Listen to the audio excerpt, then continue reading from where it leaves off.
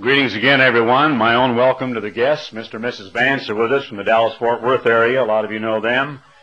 And some new faces that I was just meeting briefly before the services today as well. What do you think of that day we got going out there? Isn't that unbelievable? Almost tempted to put the chairs out in the back and hold services on the lawn.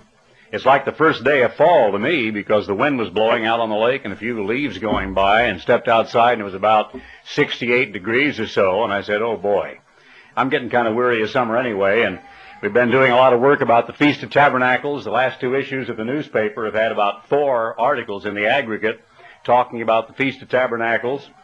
Mr. Dart and I and some others, with some input from Ted Phillips and others, have finished the festival speaking schedule. And so we're continually thinking about going up to Branson or over to Guntersville and out to Kings Beach, and kind of a feeling of fall is in the air all of a sudden. I'm getting itchy feet and ready to take off for the feast right now.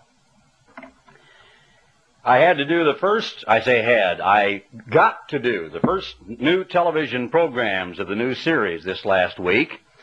And I would also want to add to the sermonette that I would appreciate all of the prayers of all of you and all of the people around the church for the television programs. It's not the easiest thing in the world, you know, to simply stare into a black camera for 1/2 hour and kind of pretend that that's people in there and talk to them like you were sitting in their living room. But I've done that for many, many years. I'm sort of used to it, but still don't think you don't work up a little bit of perspiration and you get kind of keyed up for it, and you do want to do the very best job you possibly can. I was playing my little game with them on the television program that I came up with in the campaign over in Atlanta and that I mentioned here. The game of let's pretend that God does exist, and let's just pretend for the fun of it, whether we're atheists or skeptics or what, that the Bible really is the Word of God, just like playing school, just pretending for the fun of it, like a TV game that has prizes we're going to issue. And let's also take all of our past religious concepts and tie them up in a neat little package and put them on the shelf and leave them over there. We're not asking people to destroy them or burn them up or do away with them. Leave them there where they can get them back later. But all the heaven, the hell, the soul, the religious upbringing and teaching, just leave them over there in the package for the time being. And then we discovered a lot of scriptures that we just wished weren't even in the Bible. It's amazing. If you were a young graduate of a seminary somewhere and you'd been taught all the proverbial mainstream Protestant doctrines, that how many scriptures you can come up with you really wish weren't in the Bible.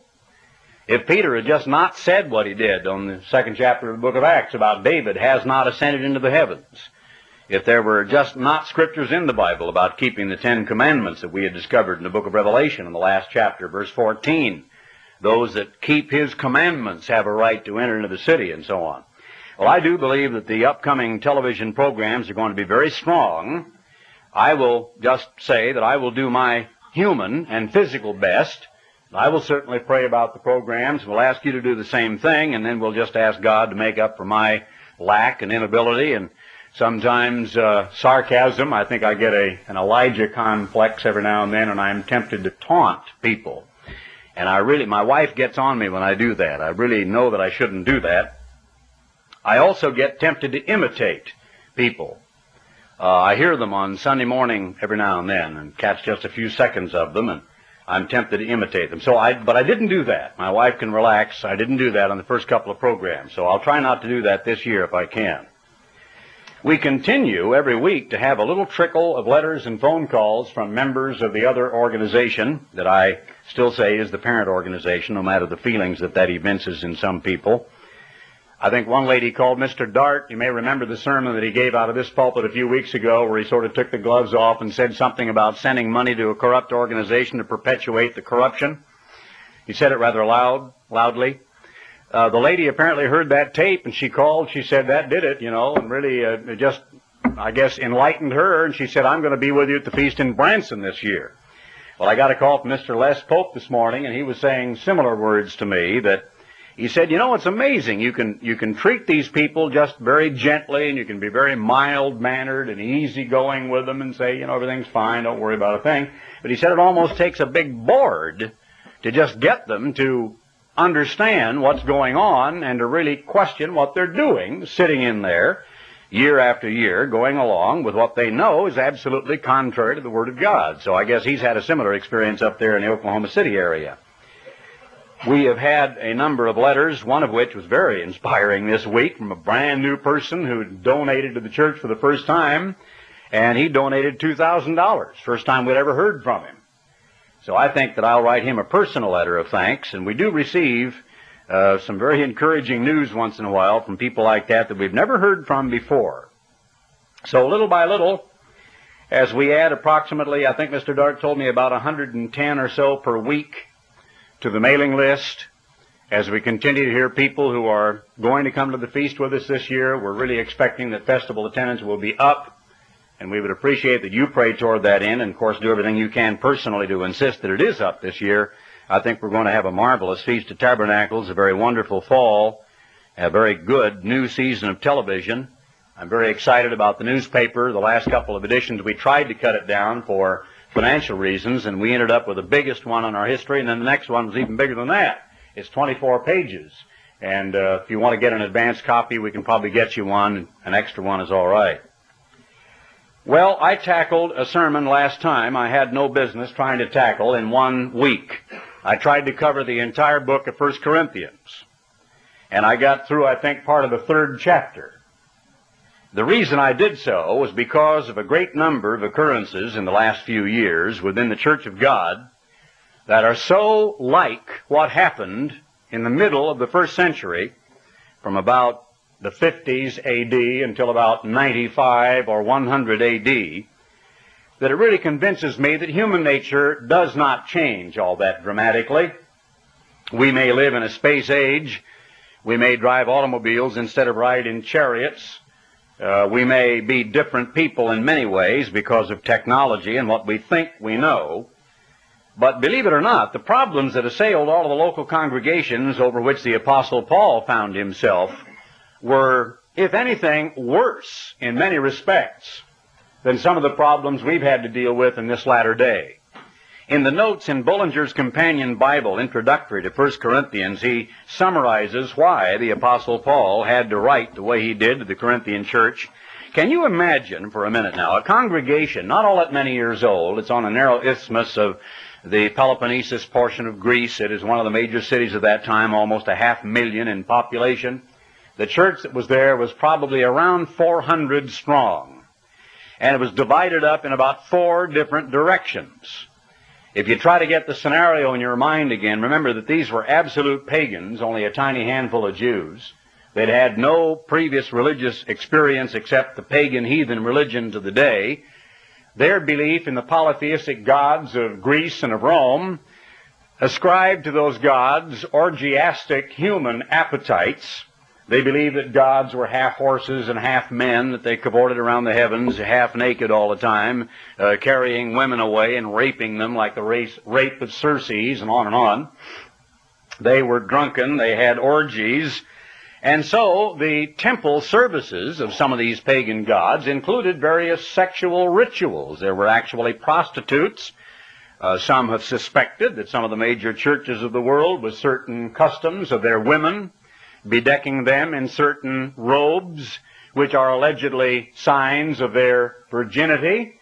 There are large areas of suspicion in the minds of some Protestants that perhaps that is not true, that it isn't all that virginal and all of that pure a practice, this idea of celibacy for the males and of absolute abstinence for the females. But there was at least some reason to suspect that some of those practices came out of ancient paganism, where they had their so-called Vestal virgins and their temple prostitutes.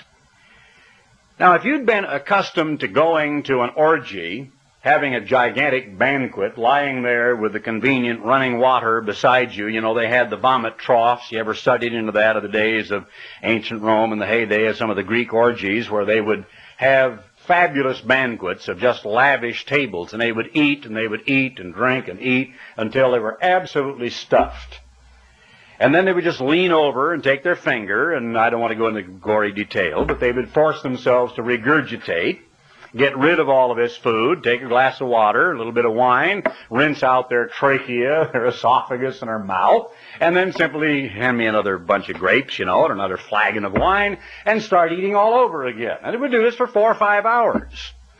And there would be the half-clad little ladies dancing. You heard about Herod and the dance of Salome and how Herod plotted to get rid of his wife and promised Salome in a drunken fit, that he would give her half of the kingdom, which resulted in the beheading of John the Baptist. And that was not unlike one of the customs that Herod had borrowed from the Romans.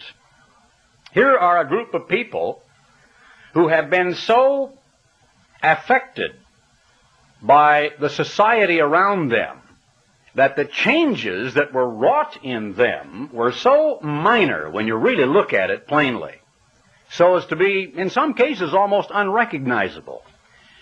Now, in my many, many years of experience in the church, my experience in the church goes back to when I was 1, I think, or maybe 2.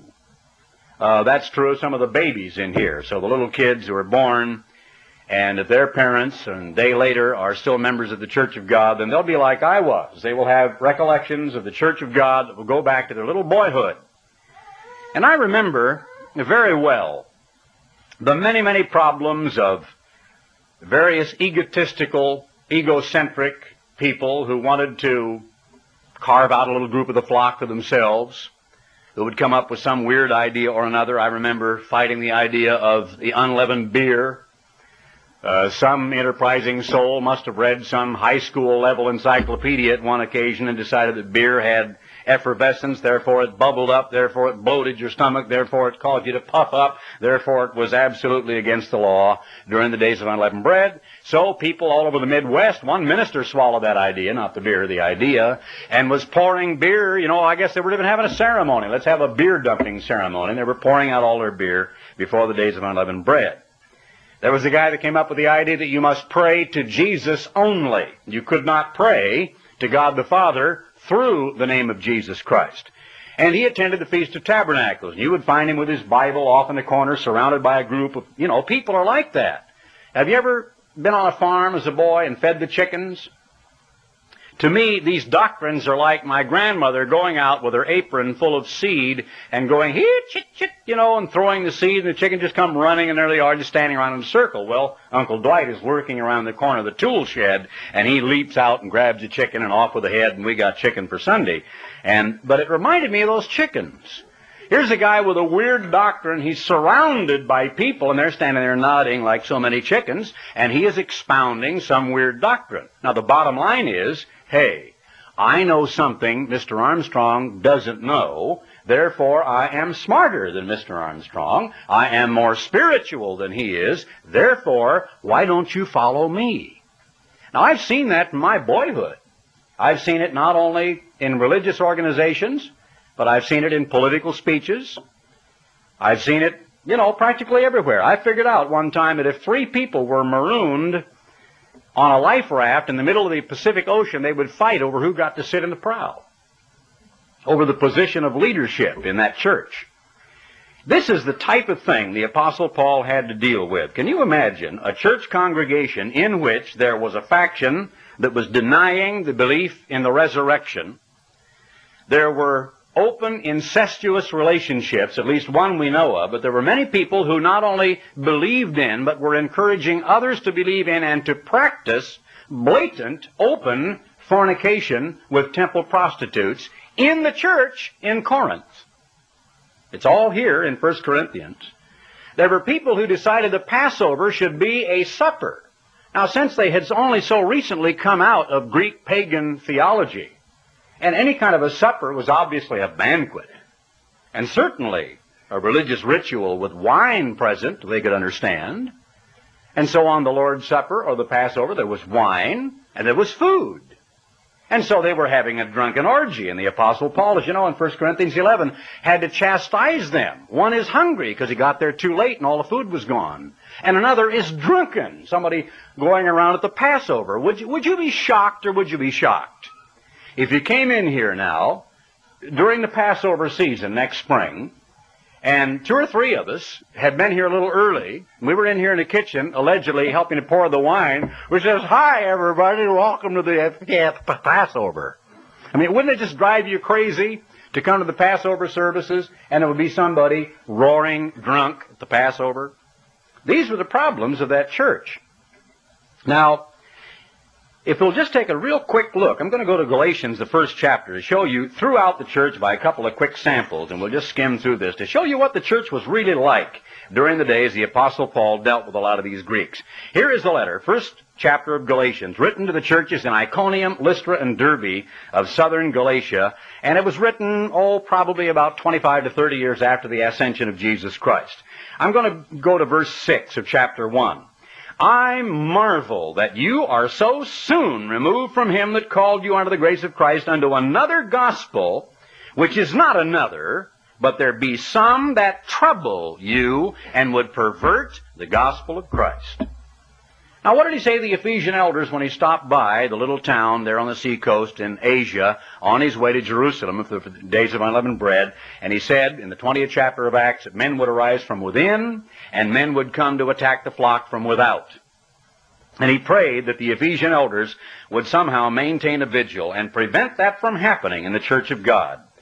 Let's go quickly to Revelation, the 2nd and 3rd chapters. Here are local congregations, now a little later in history, clear down to about 90 to 92 A.D. And here are only some of the difficulties they were experiencing. Chapter 2, verse 2, the church at Ephesus had found that there were liars, there were hypocrites, there were posturers who came among them, saying, I am an apostle of God, and I bring you the gospel, And they had all of this big, portentous exterior, but it said here, I know your works, your labor, your patience, and how you cannot bear them which are evil, and have tried them which say they are apostles, and are not. Question. Just dealing with human nature. Did those who came to the church of God in Ephesus, right where Paul had warned the Ephesian elders that this would be so, and cried with them on the seashore, and cried real tears, and they said, oh no, Paul, it'll never happen here. He said, yes, it will. After my departing, wolves are going to enter in from without, wolves are going to emerge from within. Well, some of those people did watch. Others of them did not. My question is about the false apostles. Do you suppose those false apostles who lied knew they were liars? I guess I'm a little cynical. I guess my hide is thicker than some people. I think they did. I think they knew better. I don't think they were sincerely misled, bubbly, effervescent, ebullient, wonderful, religious people who just had a few ideas wrong. I think they were a pack of rotten liars entering in to try to carve out a portion of the flock of God, because this is inspired by the Holy Spirit, and the Holy Spirit calls them liars. Now, does that happen in modern America today? Could that happen here and there around the fringes or within the very church of God? Has that been happening in the past 4 years in the very church of God? Are there liars preaching to the people of God here and there today? Are there those today who might be saying that they are in fact apostles and are not? Verse 3, and have borne and have patience, and for my name's sake have labored and have not fainted, but they left their first love. Verse 4, and so he told them to repent. In verse 8, the church at Smyrna, look at some of their problems. There were blasphemous Jews there, verse 9, who were lying even about their racial origin and were called of the synagogue of Satan. And it said that they were going to have to go through an awful lot of trials, verse 10. And he said some of them would actually be killed, put to death, martyred for the sake of their religious beliefs. The church at Pergamos, it said in verse 13 that Antipas, the last of those lines of verse 13, had already been put to death. How that had happened, I don't know. Somehow, somebody built up a case against him, utilized the civil authorities. There was a man who was a member of God's church and was called a faithful martyr and was slain among the members of that church where he said Satan dwells.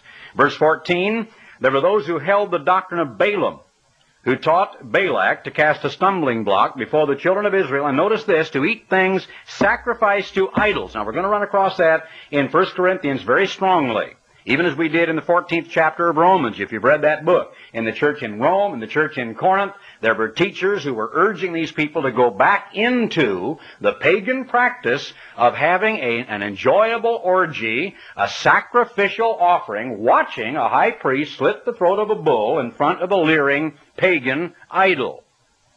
Now, I was aghast one time when I was in Pasadena, when the tale came to me of a minister who at that time was the pastor of the Bakersfield, California church.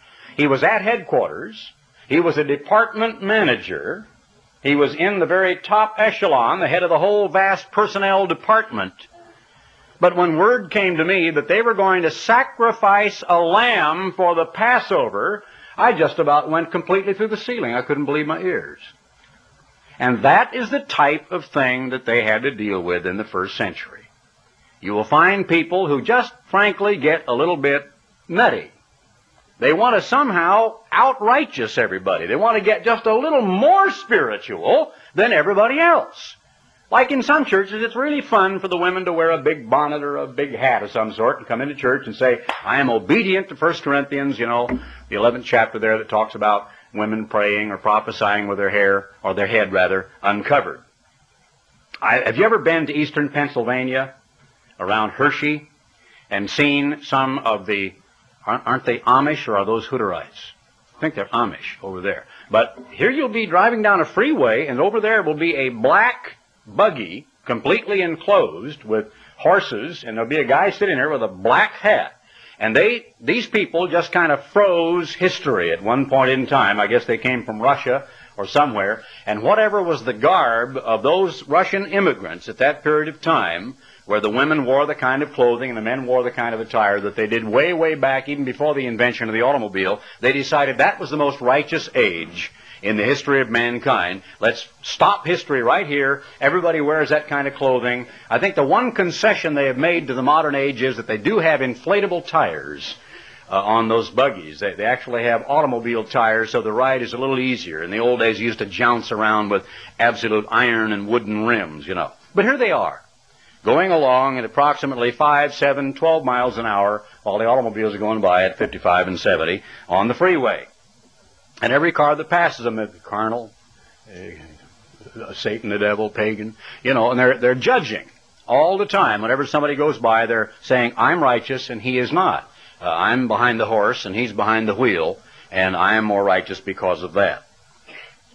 So here in the 2nd chapter and 3rd chapter of Revelation, you'll see that same type of problem these people had. Notice in chapter 2 and coming to verse 20, notwithstanding to the church of Thyatira, he said, I have a few things against you because you suffer or permit. Here the whole congregation knew of it. That woman, Jezebel, now this is a literal woman. She bore the same name as one way back in history, but it was a literal woman, same name. To teach and seduce my servants to commit fornication and to eat things sacrificed unto idols. They were doing that at the church in Thyatira. He said in verse 24 to the rest in Thyatira, those that have not known the depths of Satan, I will put no other burden upon you, but hold fast that which you have till I come. Chapter 3, he said of Sardis that spiritually, verse 1, they were dead. There were only a few of them left, verse 4, which had not defiled their garments. A little later on, to the church in Philadelphia, he said he had set an open door before them. And again, they had a little cadre, that group, verse 9, I will make them of the synagogue of Satan, which say they are Jews and are not, but do lie. Those people were there, whoever they were, whatever they were teaching. Was there a congregation of God's church during that day that did not have desperate problems within, as well as terrible problems from without? I don't know of a one. Thessalonica, perhaps in its early days, when you read 1 Thessalonians, is the only letter of the Apostle Paul which is basically congratulatory and which is only partly corrective. But when you look at the next letter he wrote them, chapter 2, and then we'll come to 1 Corinthians, chapter 2, 2 Thessalonians, verse 1, we beseech you, brethren, by the coming of our Lord Jesus Christ, and by our gathering together unto him, that you be not soon shaken in mind or troubled. I get a letter every now and then, somebody says, I'm upset. I'm shaken in mind. I'm troubled. People get disturbed because of stories and tales and ideas and doctrines that other people bring to them. Now, they weren't to be troubled neither by spirit. That may be an attitude or an idea that is put in their mind. It may have even been the appearance of an apparition or a voice or something audibly. Nor by word, meaning preaching or teaching or lecturing or private conversation. Nor by letter, as from us. I've always pondered that. I've thought, do you mean to tell me that people would literally stoop to writing a so-called epistle, signing Paul's name when Paul didn't write it, and actually forging a signature on a document to try to mislead religious people? And the answer is yes, they did. And I've seen that done in my day. It was done several times. As a matter of fact, I have certain knowledge back in 1978 and 9, where many, many things were actually written and published that my father possibly never even saw, but yet had his printed signature on them in the worldwide news and other publications. He denied later ever having even seen them. Never even knew of it. Never even saw it, or at least so he said. So, it's amazing. So he said, maybe a spirit, maybe by lecture or preaching or a letter, which would be a plagiarist work with perhaps fake signature, that day of Christ is at hand. They were not to be deceived about that. He was saying it isn't at hand yet. Verse 3, let no man deceive you by any means, for that day shall not come except there come a falling away first, and that man of sin be revealed, the son of perdition, etc. And you can read the rest of that. Verse 9, even him whose coming is after the working of Satan with all power and signs and lying wonders. And it said that very likely even the very elect would be deceived. Jesus Christ said so in the 24th chapter of Matthew, that those powerful miracles would be so great that even the very elect might be deceived. But except that they were just a very select of the elect, they themselves would be deceived by what they would see. There are, I don't know how many splits, divisions, little, some small, some slightly larger, offshoots, spin-offs, various organizations of the Church of God. It began in probably 1974. Approximately 33 ministers and 2,000 people left the ranks of the church.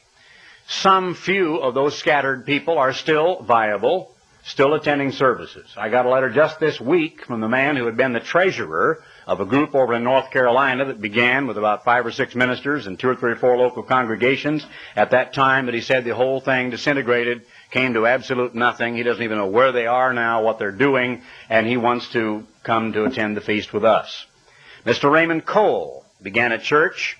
He decided, perhaps not unlike the Hutterites, that what was absolutely righteous was that body of doctrine that had been taught from the 1950s until 1974. And when the error was finally admitted on the counting of Pentecost, and the error of making divorce into an unpardonable sin, he said no. Herbert Armstrong had been inspired from the 1950s until 1974, but from this time thereafter, he apparently is now corrupted or is not inspired or whatever. So he started a church called the Church of God, the Eternal. And that church is still viable and active. It is headquartered, I think, in Eugene, Oregon. I do believe they keep the annual holy days and the weekly Sabbath. Other than that, I know nothing of them so far as how many there are. But he decided we're going to freeze doctrine right here. We're not going to go on and accept those changes at all. I told my wife, probably 10, 12, 15 years before Mr. Cole ever made his move, that someday he would do so. I said, mark my words, he will do it. It's only a matter of time. There was another young man who got on the radio without any permission from anybody, who was a minister of the church. His name was Fred Coulter. He began appearing on Religion on the Line and wrote a harmony of the Gospels and did every other type of thing so far as various individual acts of his own that were not necessarily in concert with the ministry, even though he was on the payroll and a member of the Worldwide Church of God at that time. He also, I don't know exactly how that split came. I know that he stood up in church one Sabbath, perhaps as late as 1980 or 81. It hadn't been very long ago.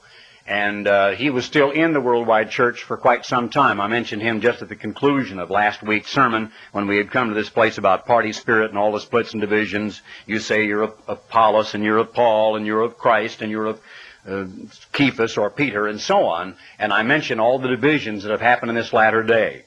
I mentioned that because of my visit again up to Denver, and the statement I had made to some of the leadership of the Church of God Seventh Day in Glorietta, that our mutual histories had been a history of splits and divisions, of little offshoots and upstart groups, and there are probably dozens of them scattered around the country today. And how sad it is, how deleterious, how absolutely sapping of the strength and the vitality of the body of Christ it is to have dozens of little groups, each with their own leader, saying, "Follow me," and all going off in a couple of dozen different directions and not really doing the work of the watchman, not really preaching the gospel of the kingdom of God as a witness and a warning to the world, but continually preaching in little tiny groups here and there. I don't know whether some of these are actually trying to do some kind of a work to reach the world or not, and there are many, many more than I told you about. There was even one group, as I told you, that meets just with his own family, has maybe 6 or 8 people, and every single year they go to the feast and they meet and so on, and they do nothing else. They've been invited to come over and see us if they would and come with us, but no, they're not going to do that. So you know what Paul faced back there? Let's rehearse where we had come to last time, opening up in 1 Corinthians, the first chapter. What he experienced back during that day, what he predicted during that day is in fact going to happen again. It is happening again. There will be a great falling away during this age. And I've made the point time and again. If you think that that means Baptists returning to the Catholic Church, if you think that means Methodists or Episcopalians again saying the Pope in Rome is our leader, you're wrong. Because you can't fall away if you've never stood up in the first place. People that are on their hands and knees crawling on the floor, doctrinally, cannot fall away. Just to give it that analogy. When he said in 2 Thessalonians, the 2nd chapter, that day shall not come except there be a great falling away first, he is literally talking of the day in which we live. Far more so than he was there. Now, history proves that it happened back then. There were only fragments, perhaps around strong father figures in various isolated family groups. Literally decades, generations would go by. And we have only little fragmentary knowledge in history, as I said, about the Bogomils in Bulgaria and their book called The Key of Truth, which talks about a group that kept the Sabbath. They kept Nisan the 14th. They did observe the Passover. They ordained ministers every 2 years. There is evidence that they may have observed some of the other annual holy days, and as Mr. Dart has commented, sometimes you're tempted to ask, just how far astray can a body of believers go before God will say, well, they're no longer my church? And you know, so far as the people are concerned, if they are sincere, but sincerely misled or misguided, and perhaps sincerely deceived, then God has tolerance and God has patience almost beyond your ability to believe. And apparently oftentimes when the people themselves have not deliberately said, here's some truth, I'm going to reject it, here's the way of God, I'm not going to live it, then God is quite tolerant and quite patient with them. So here in 1 Corinthians, let's notice again, there were a church that did not come behind in any spiritual gift, verse 7. But they were all divided up among various schisms or schismatic beliefs, as you can see, and he is beginning to say that they ought to all speak the same thing. Verse 12, this I say, every one of you says, I'm of Paul, well, I'm going to follow Apollos, or I'm of Peter, and I'm of Christ. And he said, is Christ divided?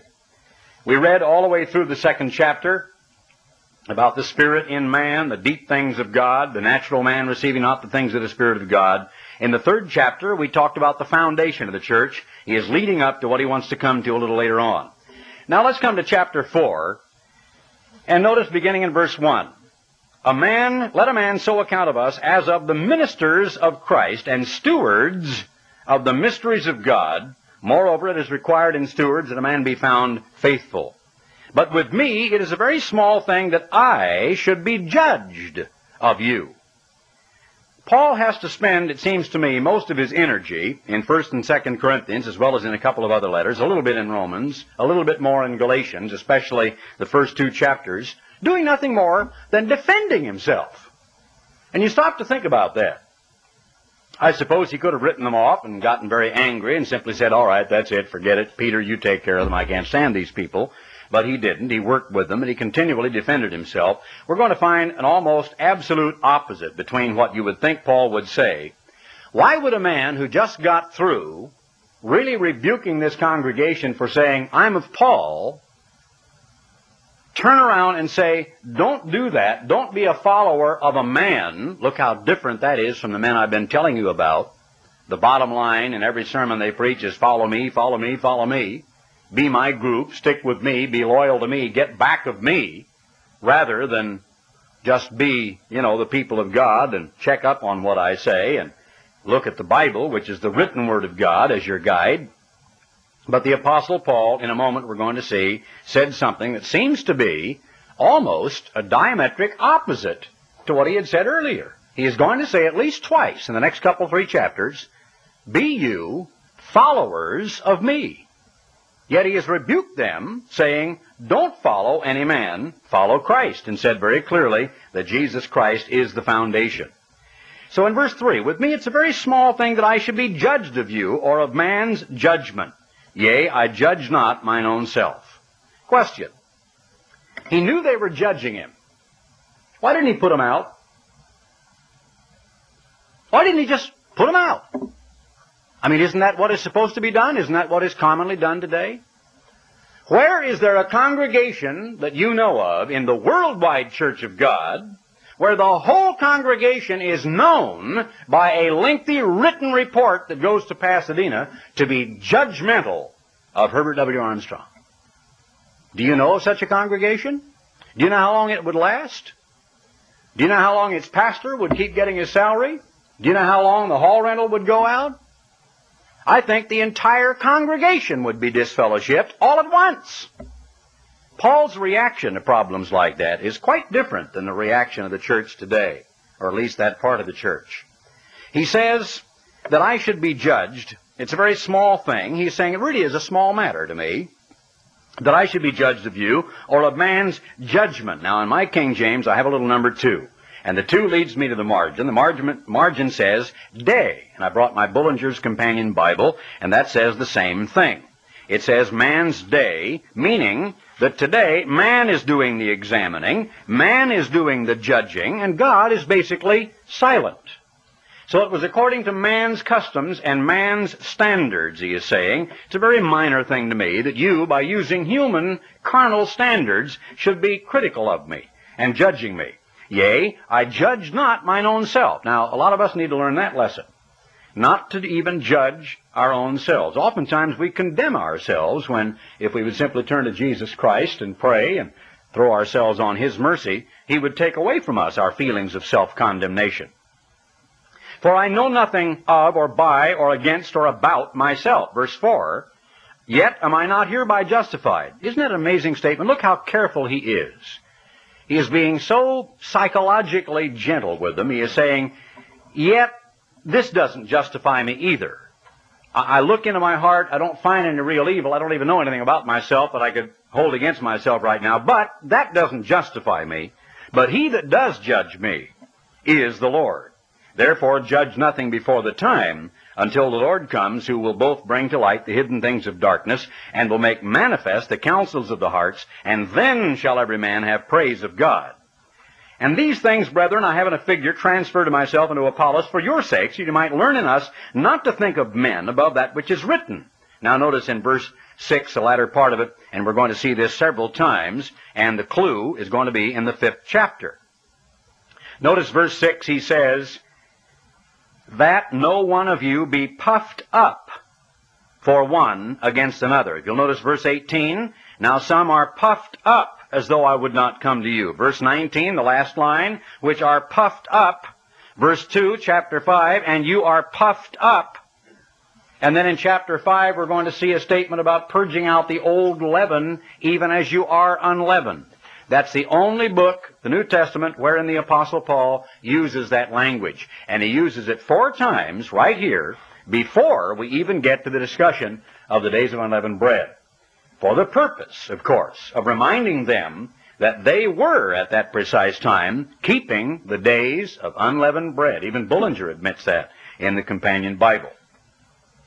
He says in verse 7, "For who makes you to differ from another? And what have you that you did not receive?"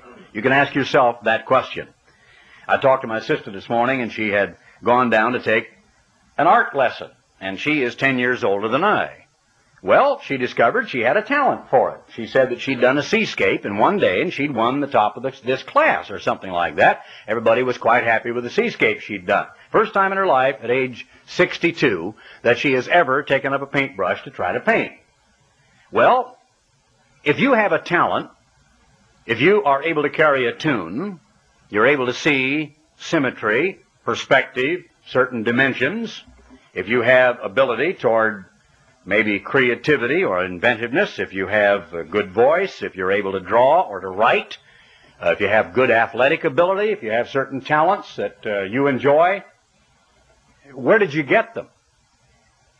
Did you buy them? Did you learn them at school, or were they just latently there? Were they just inside of you somehow, and you began to develop what was already there? The same thing is true when you're speaking spiritually. The knowledge that is in your mind today, you didn't go out and just get. Most of you learned it from an outside source. Many of you learned it from either my father or myself or both, together with many others of the ministry of the church back many, many years ago. Then with that original amount of knowledge that you began to hear, something that challenged you, maybe it was the soul or heaven or hell or the pagan doctrines of Christmas or Easter or New Year's or what have you. Maybe it made you angry at first. You began to open up your Bible and you branched out from there and you began to do your own checking and your own research and your own study. And then you began to glean some truth. But even that was given to you. You received it. It was handed to you like a gift. You didn't go out and work for it. You didn't buy it. And he's trying to remind these people that salvation is a gift, that spiritual knowledge is a gift, that spiritual gifts that come to us are certainly gifts. And then why should we boast and why should we judge one another? And one of us say, I am better than somebody else because I have more of this information or more of this knowledge. And if you did receive it, verse 7, why do you glory as if you had not received it? Then he gets a little bit sarcastic with him. He says, now are you full, now are you rich, you have reigned as kings without us, and I would to God you did reign, and that we also might reign with you. For I think that God has set forth us the apostles last. Now this is a very interesting passage of Scripture, and I'm going to apply it. Perhaps I should not apply it to any one man, but let's apply it to the leadership of the Church of God as we know it in this age. I think that God has set forth us the apostles last, as it were appointed to death. Here is an apostle writing to the church talking about how he is considered last. Not how he is welcomed by the leader in Rome, or the leaders in Iconium, Lystra, and Derbe. Not how the general of the army and the mayor of the city and the chief priest of the temple of Asclepios got out the gilded chariot and the purple carpet and received him in the temple and had a banquet in his honor. It isn't there, brethren. As it were, he said, us apostles last, as it were appointed to death, for we're made a spectacle unto the world and to angels and to men. A spectacle unto the world? An apostle? A spectacle? We are fools for Christ's sake, and you're wise in Christ. We are weak, and you are strong. You are honorable, but we are despised. Even unto this present hour we both hunger and thirst, and are naked, and are buffeted, and have no certain dwelling place, and labor, working with our own hands. I remember an article on the front page. I believe maybe it was a letter rather than an article. Scathing indictment of some of those who had come to the Church of God International, who had been in the ministry, who were spoken of in the most deprecatory terms by my father And perhaps the lowest thing he could say of them is that they had been reduced so far down from where they once were that they actually had had to go to work with their own hands. I remember that very vividly. It wasn't all that long ago. They had been in the ministry, but they had come so far down, I mean rock bottom, they'd actually had to go out and work with their hands. What was Jesus? All during those 18 years he was head of the family before he was crucified, but a carpenter, wasn't he?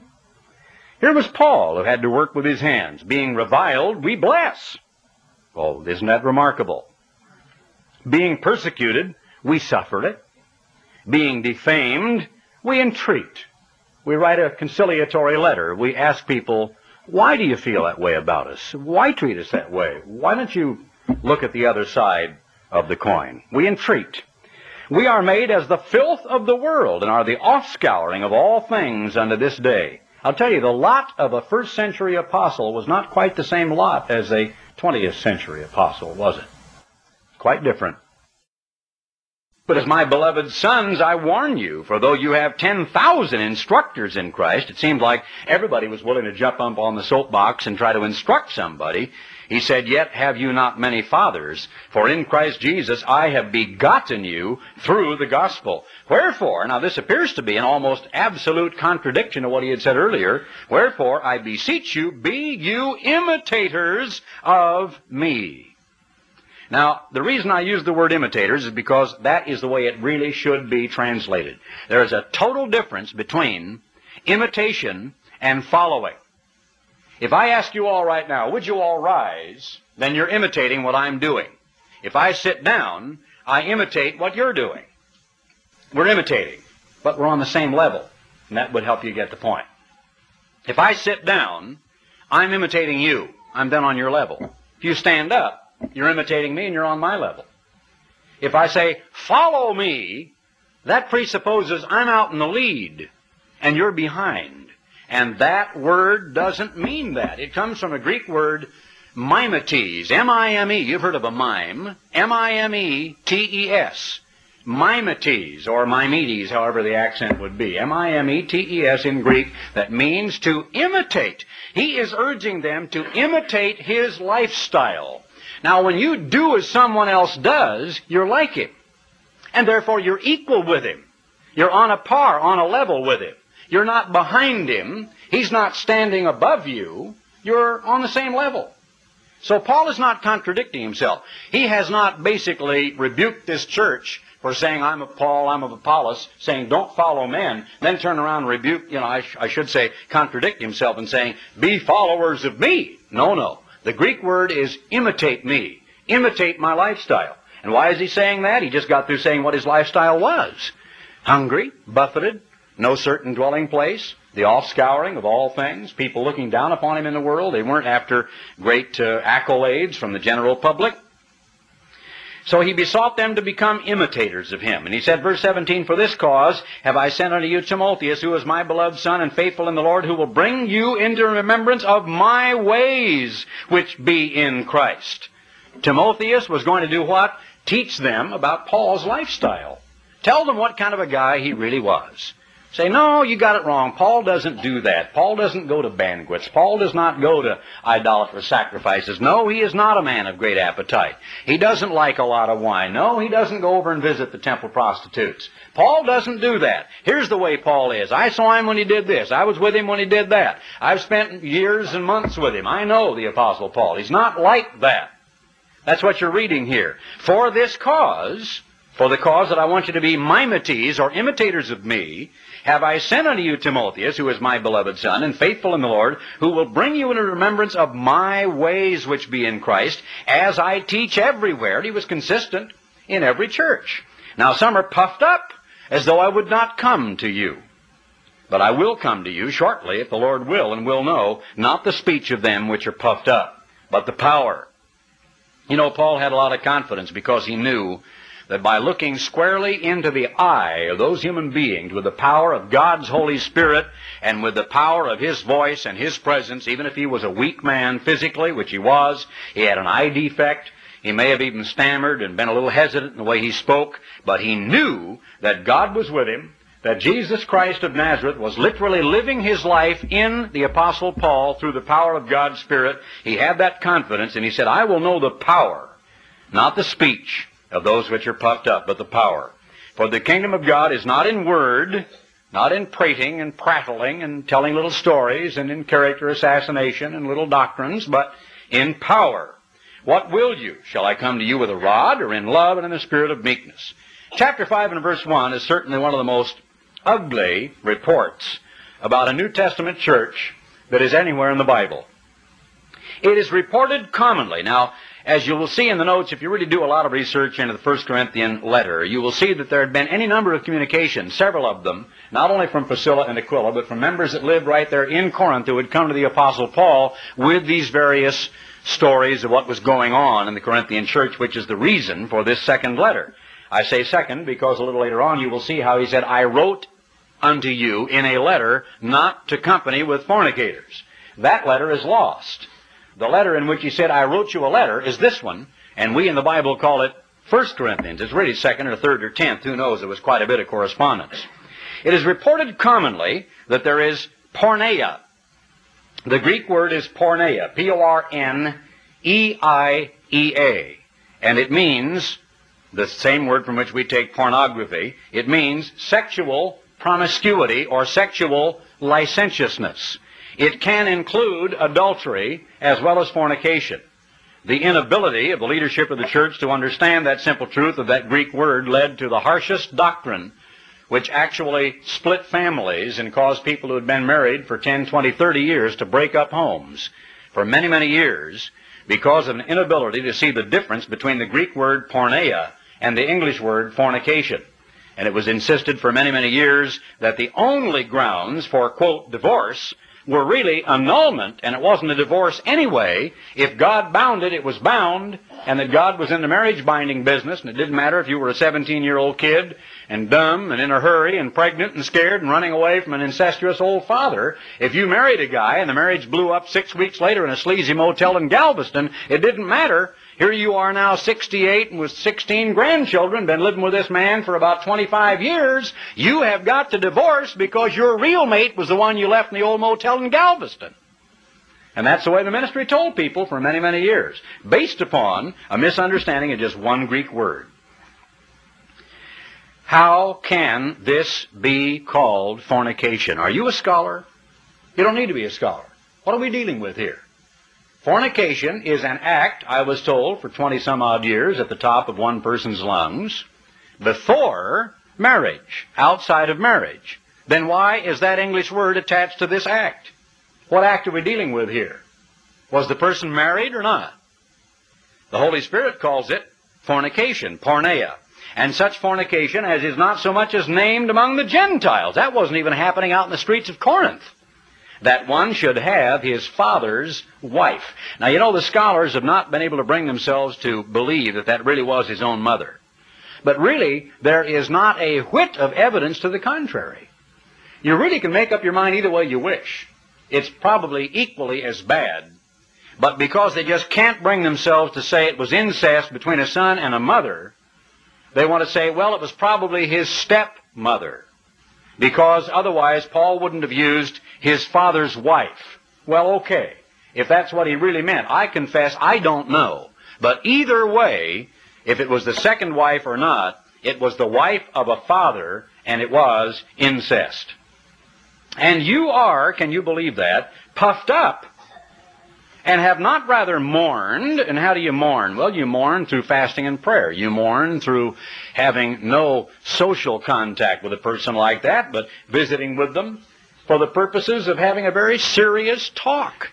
You go and you sit down and you just, first you fast, you pray, you go in an attitude of humility and trembling. You say, look, I know I'm filled with problems. I'm not perfect. I've got all kinds of problems, but I love you. I respect you. I believe that what you're doing is something that we ought to talk about. I think it is hurting you. I think it's hurting the congregation. And you do it absolutely privately. You don't tell anybody else about it, between you and the parties involved, and between you and the parties and God, and that's where it stops. But you go and you try to help somebody. And you're downcast, and you're hurt because they're hurt. They're hurting themselves. So you should be mourning, he said, that he that has done this deed might be taken away from among you. For I verily, as absent in body but present in spirit, have judged already, as though I were present, concerning him that has so done this deed. In the name of our Lord Jesus Christ, when you are gathered together in my spirit with the power of our Lord Jesus Christ, to deliver such an one unto Satan for the destruction of the flesh, that the spirit may be saved in the day of the Lord Jesus. Turn back to chapter 1 quickly. Chapter 1, verse 2. Paul has said, Paul, called to be an apostle of Jesus Christ through the will of God, and Sosthenes our brother, unto the church of God which is at Corinth, to them, plural, that are sanctified in Christ Jesus, called to be saints. It doesn't say from Paul to Sosthenes, or from Paul to Apollos. Apollos, I want you to get your hands on the problems in that church. This is not a pastoral epistle. This is an epistle to the brethren. It's to the collective church. It's to the laity of the church. Major point. Second major point. I got a letter yesterday. Or no, I guess the letter had been underneath the stack and I dictated an answer to it. Men wanted to know, why do the ministers stand up in the pulpit and call out names of people who have sinned?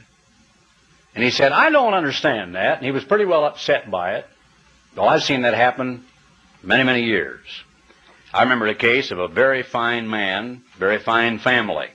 Maybe he was going through they've now discovered, this thing called male menopause. Well, women need to understand that the 40s and so on sometimes come along and smack a man like a ton of bricks. And that men do go through a kind of a change of life where they make a last desperate, grasp at their fading youth. And I guess the old macho and the ego and all the things they missed out on and so on come pouring into their mind. And they can make a lot of horrifying mistakes. Well, this poor guy had made his mistakes. Of course, so has everybody else. But unfortunately, his dear sweet wife and his own growing teenage children, of which there were 3, didn't know one stupid thing about it. They were just totally in the dark. But somebody in the ministry had found out about it and taken it to the man who was in charge. So the man who was in charge in the Pasadena gymnasium, with the family present, sitting somewhere in the rear there, teenagers all nice lined up in a row, decided to expose this man's sin, which had been the sin of adultery, right in front of his wife, who didn't even know about it, right in front of his teenagers, and put him out of the church, publicly, in front of the whole congregation. Now, I don't know if I got words for that practice or not. At that time, I was just sitting there, just absolutely stunned, tears in my eyes, just like everybody else. I just thought this is a horrifying thing. But I never questioned the doing of it. I mean, that the man in the pulpit was wrong to do that didn't really occur to me. I was filled with a feeling of terrible empathy for the woman and the kids and him and the family, yeah, even for him. But I couldn't, for the life of me. That was a horrifying thing. And I've seen that done. I remember a man that came and had to confess to a horrible thing, a perversion, child molestation. And his body was racked with sobs, and he got on his knees in the office to the minister that he came to, and he just poured out his heart. He was filled with revulsion against, he hated himself. He hated himself. He wanted to repent of that. He wanted to bury it in the past. He wanted to forget the thoughts that tormented his mind. He couldn't stand it. He hated himself. So the following Friday night, his name was called out in public, and all the mothers were warned to guard their little daughters, that a maniac was in the midst. Well, he filed a lawsuit against the church. That was kind of a tawdry story.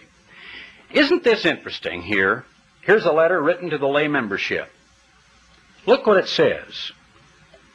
Chapter 5, verse 4. In the name of our Lord Jesus Christ, when you are gathered together, and my spirit, with the power of our Lord Jesus Christ, to deliver such an one. Anybody here know his name? You know that all down through history, unless you were a part of the living generation in the Corinthian Church who knew who in the world Paul was talking about, you know that you can walk up to this individual in the kingdom of God, being in the very spiritual form of God Almighty, a member of the God family, and you know that you will never know that he was the guy that committed incest in Corinth? Because Paul never named him. Never named him. Now, you know, I think that ought to be church policy, don't you? Isn't the Word of God something before which we are to tremble? Aren't these letters written for a purpose? Didn't the Apostle Paul, inspired by the Holy Spirit of God, establish these principles and guide in the kind of patience and the kind of humility that he did the church in Corinth with all of its terrible problems, incest, drunkenness, idolatry, disbelief in a resurrection, party spirit, all of its problems. But look at the way he handled them. Do you see one disfellowshipment here in public? You see a group of the people, whoever knew who it was, told, put him away from among yourselves. Yes, but he did repent and he did come back. You see, if you'll read the second letter. And Paul talked about that repentance and how happy he was and said, yes, forgive him, and forgive him on my part, and so on. And again, he doesn't mention his name. I think that's a beautiful example. The one that I told you earlier was not a beautiful example. Then he said in verse 5, because at this time the man had not yet repented. He was doing it blatantly, and it was being tolerated. To deliver such an one unto Satan for the destruction of the flesh. Now, you know, when you think about what's going around today, you'll understand what that means. That wasn't a vindictive statement. That was the Apostle Paul saying, look, he is going to receive in himself that recompense which is meet. Read the 2nd chapter of the book of Romans about homosexuality. And it says exactly those words. Men with men, working that which is unseemly, receiving in themselves that recompense which was fitting. You know, there's an evil little joke going around. I heard it just day before yesterday. Do you know the difference between love and herpes? Herpes is forever. Isn't that cute? That's a joke going around these days. You ever heard of herpes? You should have read that article in Time magazine. It is apparently so rampant that somewhere around 22 or more million Americans have it. And I would say you're not dealing with the people, you know, in their 35 on up age, basically. You're dealing with teenagers on up to the late 20s. So when you take the 22 million, then you're dealing with probably every third or every fourth teenager has genital herpes. And it is forever. And when you get it, it goes underground, even into the fluid of the base of your spine and the spinal cord, and then comes out and surfaces and gives you these horrible, ugly, yellow, pus-ridden blisters and pustules on your various organs and so on. And it's ugly, and it's awful, and it's very highly contagious, and apparently affects children and so on. So, you know, the promiscuity that began perhaps in the 50s, a little more, I think, in the 60s with the hippie communes and with people just living together. And, of course, it is talked about continually on shows like the Johnny Carson Show and so on, where people don't anymore, like in my day when we went to high school, you didn't even kiss a girl on the first date. You didn't even think of it. It'd be 3 or 4 dates before you, and I'm talking literally. I'm talking about a kid who went to high school in 1943, 44, 45. Values were different during that day. There were only 50% as many Americans as there are today, for one thing. The Protestant work ethic was still in. Patriotism was something you really believed in. When the flag came on, you got a tear in your eye and felt like saluting. We were at war. It was a different age, and unless you lived in that age, you teenagers that live today don't have the faintest idea what I'm even talking about. There may be no way I could even begin to communicate to you what I'm talking about.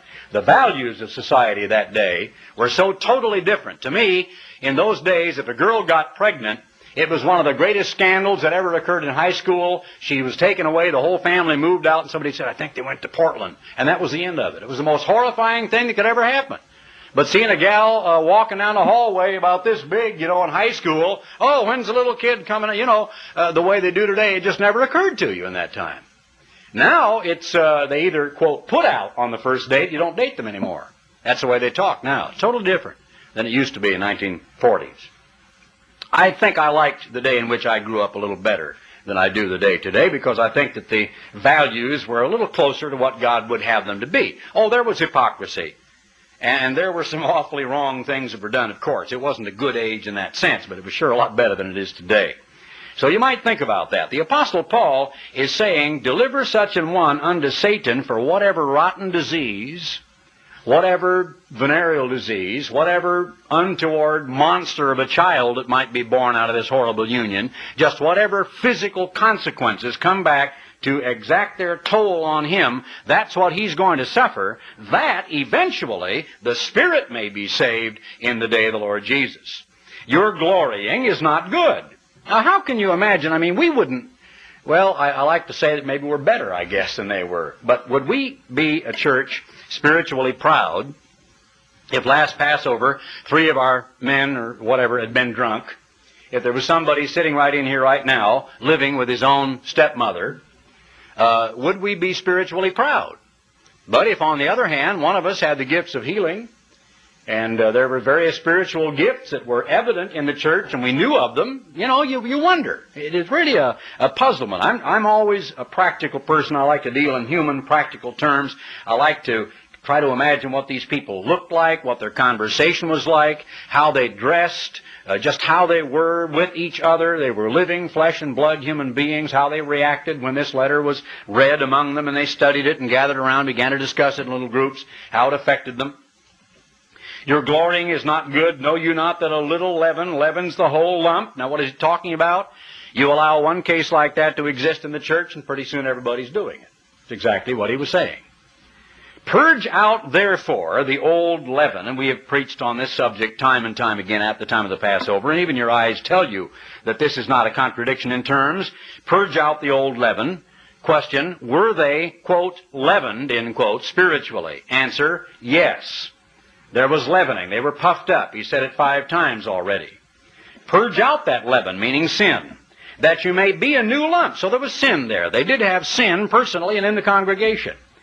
Even as you are unleavened. Well, the only explanation of that verse is they were observing the days of unleavened bread.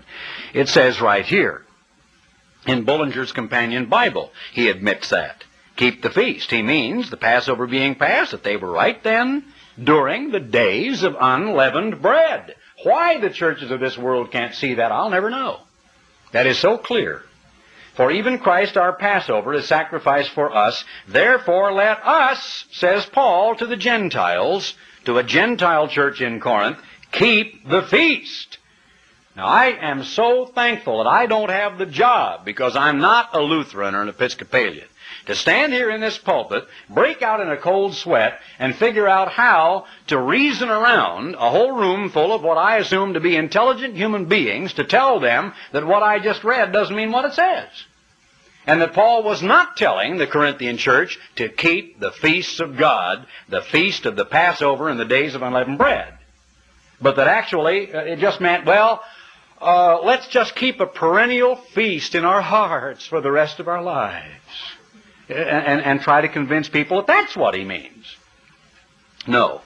Not with old leaven, neither with the leaven of malice and wickedness, but with the unleavened bread of sincerity and truth. I wrote unto you in an epistle, I mentioned that earlier, so this is really 2 Corinthians, not to company with fornicators, yet not altogether with the fornicators of this world, or with the covetous, or extortioners, or with idolaters, for then must you needs go out of the world. Remember, he called the act of incest fornication. And he's applying that to both people. It takes 2 to tango, you know. He wasn't saying it was fornication on the part of the one who was young who wasn't married, but it was adultery on the part of the other one. No, he makes no such distinction. He only uses the one word, porneia, throughout. I told you, I think, I remembered a case where a young girl wanted to know if it was grounds for divorce because they arrested her husband going up an escalator in a downtown department store in Denver wearing a dress. And, you know, as far as I was concerned, I said, you bet it is. You bet it is. She didn't know she'd married a transvestite. He wore slacks when she dated him, and he wore a suit when she married him. And the idea that her own husband would be arrested by the Denver police prancing around with a handbag and lipstick on his face in a department store going through the ladies' lingerie never remotely occurred to the young gal. Now, does the word, you know, porneia, cover such a sin? And I say, if you look up the Greek, yes, it really does. Sexual promiscuity. A lot of people think adultery is not grounds for a divorce. Well, the Bible plainly shows that it is, and it's included in the word porneia. because nothing can wreck a marriage and absolutely destroy that very close personal relationship between a husband and wife quicker than something like that can. And certainly a great amount of forgiveness is necessary for that to be healed.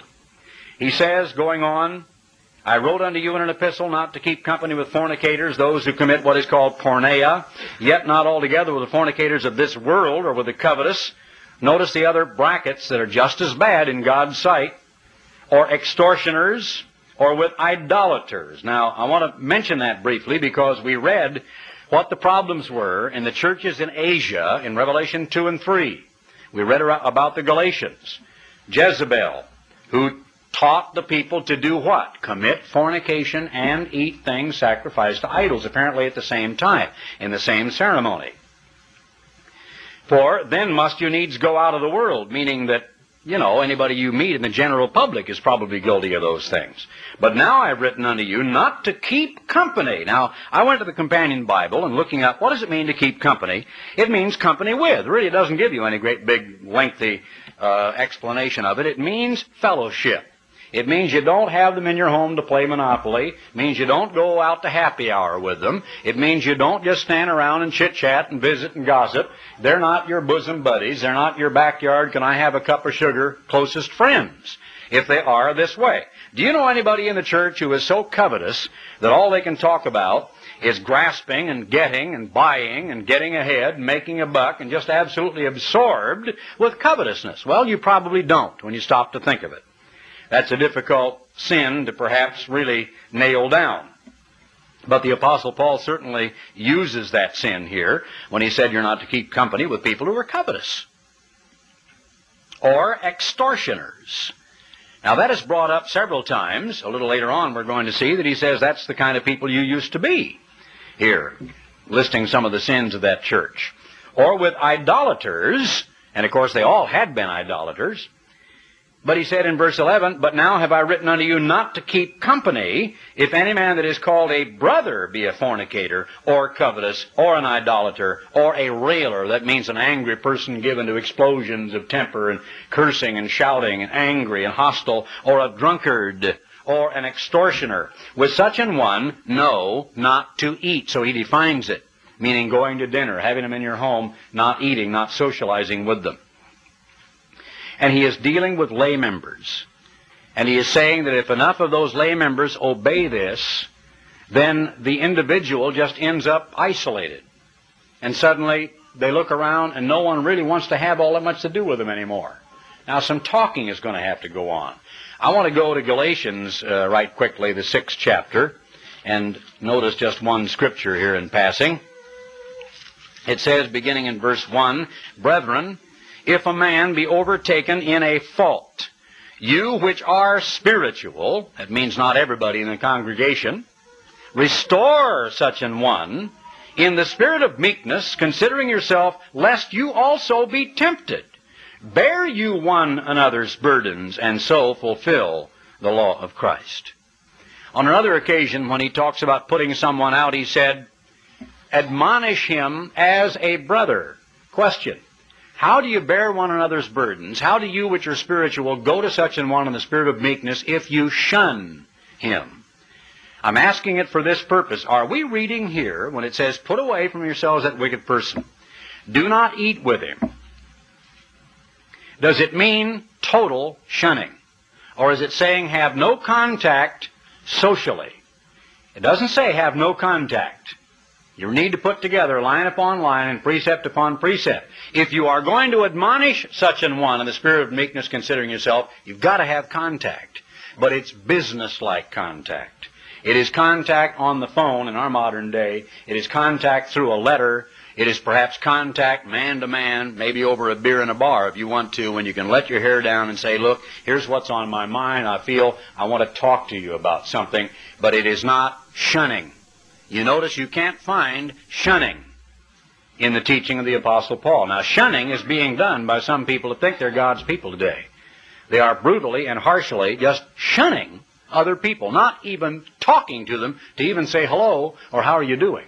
And that is evil and is not enjoined upon people in the Bible at all. Well, I think that I'm going to complete chapter 5 there and not continue on, because there are so many deep subjects in 1 Corinthians. I'll probably just have to let you read through the rest of it and not try to cover the entire book. I think for the purposes of what I wanted to accomplish in these last two sermons that I have accomplished that purpose. So he says in verse 12, "For what have I to do to judge them that are without? Do not you judge them that are within." He is dealing with lay members. He is talking about concerted action on the part of various families within a church. He is not telling the ministry to stand up and read people's names aloud. "But them that are without God judges, therefore put away from among yourselves that wicked person." Well, you know, the church problems of the first century are just about exactly like the church problems that we have today. Even since beginning over here back in 1978, we have had various ones who tried to, in a sense, take over and run things and lead off groups for themselves. We have had people who postured, who didn't come to me or didn't come to Ron Dart or the board or anybody and say, "Look, here's my problem, can I talk about it?" But were here for like a conference and then went back to their own areas and stood up in their congregation and said all sorts of defamatory things about Tyler, and then everybody said, "I'm mad at Tyler." Well, finally, 2 or 3 years later, some of those people that heard that are going to be coming to the feast with us. But feelings got hurt and men made various postures, you know. There was a fine gentleman who was a member of the Board of Trustees, and one time Mr. Carnes ran across him in a local restaurant. Fine, converted man that used to come up to me and, "Oh, we love you and we love the Lord." And that was a marvelous sermon, Ted, and just such a wonderful man. Had a big cigar in his mouth and told Mr. Carnes, "Hey, Mr. Carnes, let's pass a resolution about the board or something." Hostile, angry, turned off, bitter. We have those problems. We've had our party spirits. We've had people with their own personal problems, marriage problems and family problems and teenage problems and health problems and attitude problems. And we are no better and we are no different. God give us the strength as the ministry and as lay members to be as patient, to be as kind, to be as careful, to have as much gentleness, to handle problems as they arise in the same way Paul did. I think the way Paul handled that Corinthian church is beautiful. He didn't mention that guy's name. I don't read of him, putting people out en masse or vaunting himself or exalting himself at all. But just read of a really humble man that said, "Live the way I live and be imitators of me." He didn't say, "Follow me and get back of me" at all. So I hope that God gives me, Mr. Dart, all the rest of the ministry in the Church of God International, the kind of wisdom to handle problems within the Church of God the same way the Apostle Paul did. Next time you have a problem and you wonder why the church hasn't called you in on the carpet for a big 4-hour counseling session, maybe you will understand. We just don't do things that way.